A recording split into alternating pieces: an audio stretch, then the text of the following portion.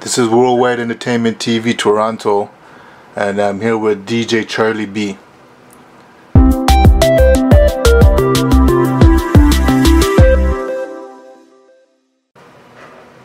I've been DJing for probably over a decade now. I started when I was 18. My older brother was actually a DJ, and he got it set up in his room, and I used to always go in there and mess around. But after a while, I kind of took it more serious. I grew up at Western Road in Finch. Started off just, making all these mixtapes and recording stuff off the radio and playing it at school. And, it kind of progressed really quickly. I used to start doing basement parties, then to clubs, and then corporate events. It's just my network has kind of got me to where I'm at now. What do you believe is the role of a DJ in the industry? The role of the DJ now, in particular, is, it's changed a lot. I remember coming up and it was a lot about skill, and majority was only about skill. Fast forward to now, you have to have everything on point. Your skill, your look, your network.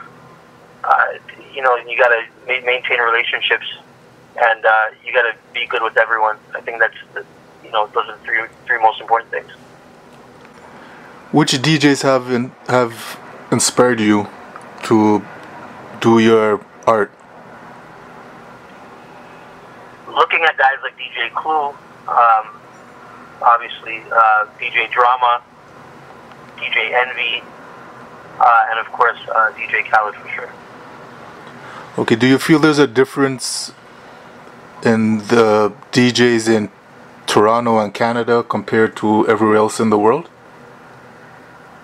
Yeah, I feel like, Toronto, we're a very diverse city, and there's a lot of different genres of music that are accepted here, especially with now. Like, I can play, 20 minutes of Afro beats, and then play 20 minutes of reggae, and then I can still play all the hip-hop and R&B and whatever's going on with in the top 40 scene. You know what I mean? So everyone's very open to different genres of music, opposed to me going to places like DC, or when I DJ in places like Charlotte, or even Miami.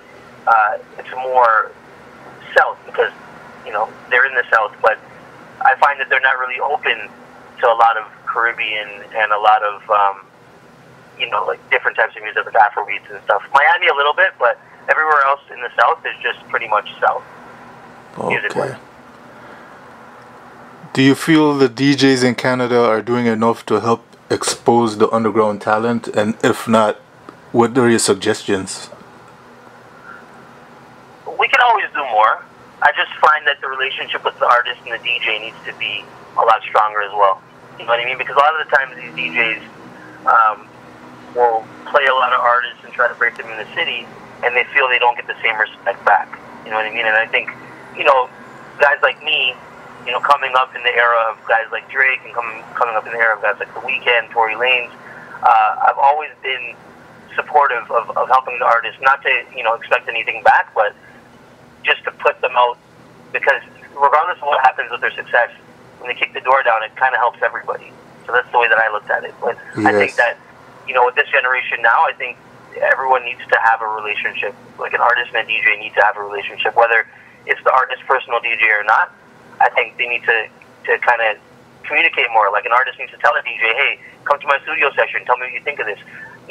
Having people feel like they're involved, or even being involved, goes a longer way, What are some artists that you feel the world should check out from Toronto that they may not know about? Right now, there's a lot of artists here that are making waves internationally, but could be even more. But guys like Killy for sure. Killy's a new artist on the scene that's gained a lot of steam recently. Obviously, for sure, guys like Pressa, Smoke Dog, the Prime Boys. There's a whole bunch of them out here, man. Thoroughbred also. Baka Not Nice. He's got, international success with this recent single, but, for the future, for sure, Baka Not Nice is one of them, definitely. Okay. Could you tell us who you've DJ'd for and what are some of your most memorable moments? I've DJ'd for Future. sure. Around the time when Karate Chop came out, that was a great experience. I've also opened a Drake show before. That was memorable for sure. I actually DJ'd Drake's first So Far Gone concert in Toronto. So that's one of the memories I'll take with me for sure. I've also DJ'd and opened for the Weekend's university tours that were in and around Ontario, which was a great experience because I kind of DJ'd 20 minutes before he came out. And it was more for an intimate crowd. It was when House of Balloons came out.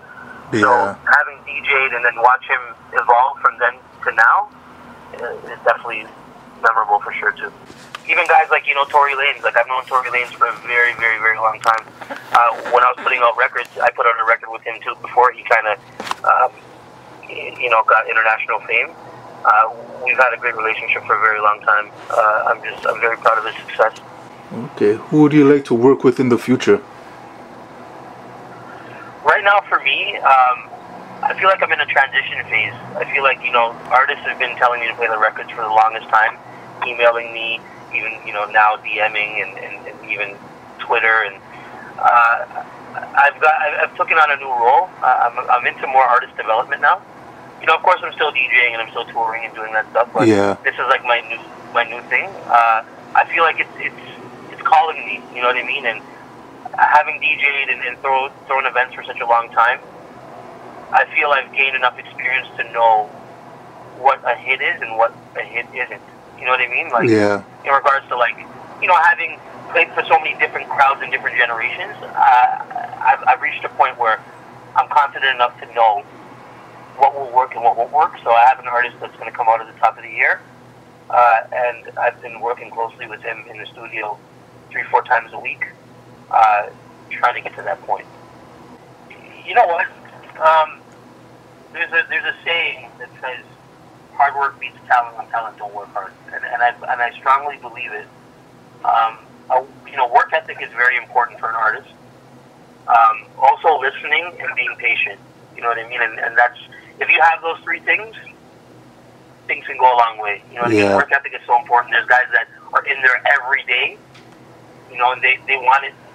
I tell them, you have to want it more than they want you to have it, and you have to want it more than anyone else. And the only way to figure that out is you got to basically tell yourself you're doing everything you possibly can to get to where you want to be. Could you tell us about this weekend's big event headlined by French Montana? So this is a yearly event that's kept every year. It's called Monster Mash. The promoters have put together an incredible lineup. And it's very good to commend these promoters because they've done everything in their power to create the best experience for the patrons. And usually it's like, people don't understand what goes into doing events at this category, especially with talents like Bacchanal Nights, who just got signed to OVO, that's got, the biggest record in the city. Actually, I could say the country.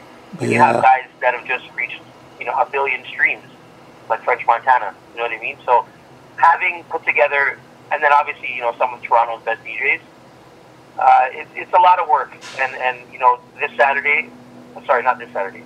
This Saturday. Yeah. So, and it'd be out there. This Saturday, the 27th, at Le Jardin in Woodbridge, is going to be something like no other, because that side of the city hasn't seen anything like this in a very, very, very long time, if they've seen it.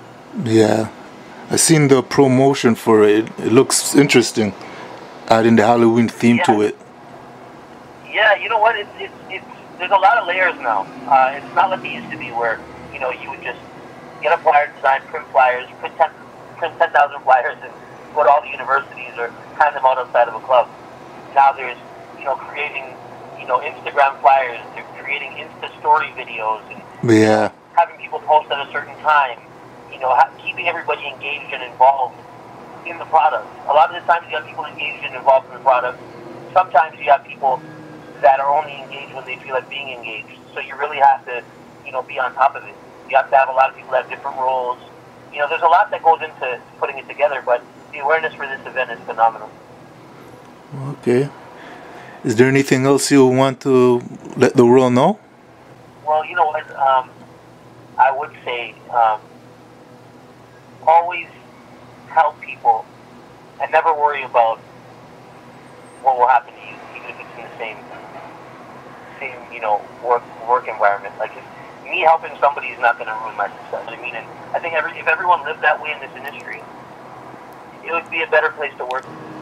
You know what it is, though? I think that people's first initial reaction, and I've been at this stage as well, like coming up and reaching a certain point, it's been scary to help people sometimes, because you're like, wow, like maybe I'll help this person and they won't appreciate it, or they'll try to take it and run with it and try to X me out of the situation.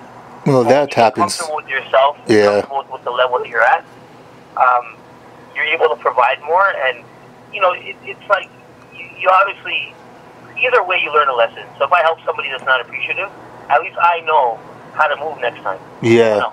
Yeah. You know what I mean?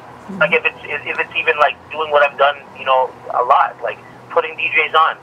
Like, because I wasn't just a DJ, I was also, I'm a promoter as well, and I've been throwing parties for a very long time. Yeah. And I've got great relationships, so if I tell a club owner, hey, I think you should hire this guy, they'll consider it because they know it's coming from a guy like me. Yeah. That's been in the game a long time, that has a different insight, that, I'm a people connector, I'm very good with a lot of people, and they know my experience in the game on every angle. Event planning, throwing events, connecting important people, and just doing what I have to do for the love of my heart, not because I want like any personal gain. You know what I mean? Yeah, true. So, and sometimes you do that, and sometimes DJs don't really appreciate it, and they'll just try to act like they got there themselves. They won't give you the credit, and a lot of time it's like you just can't do it for those reasons. And I realized coming up that some people show love differently.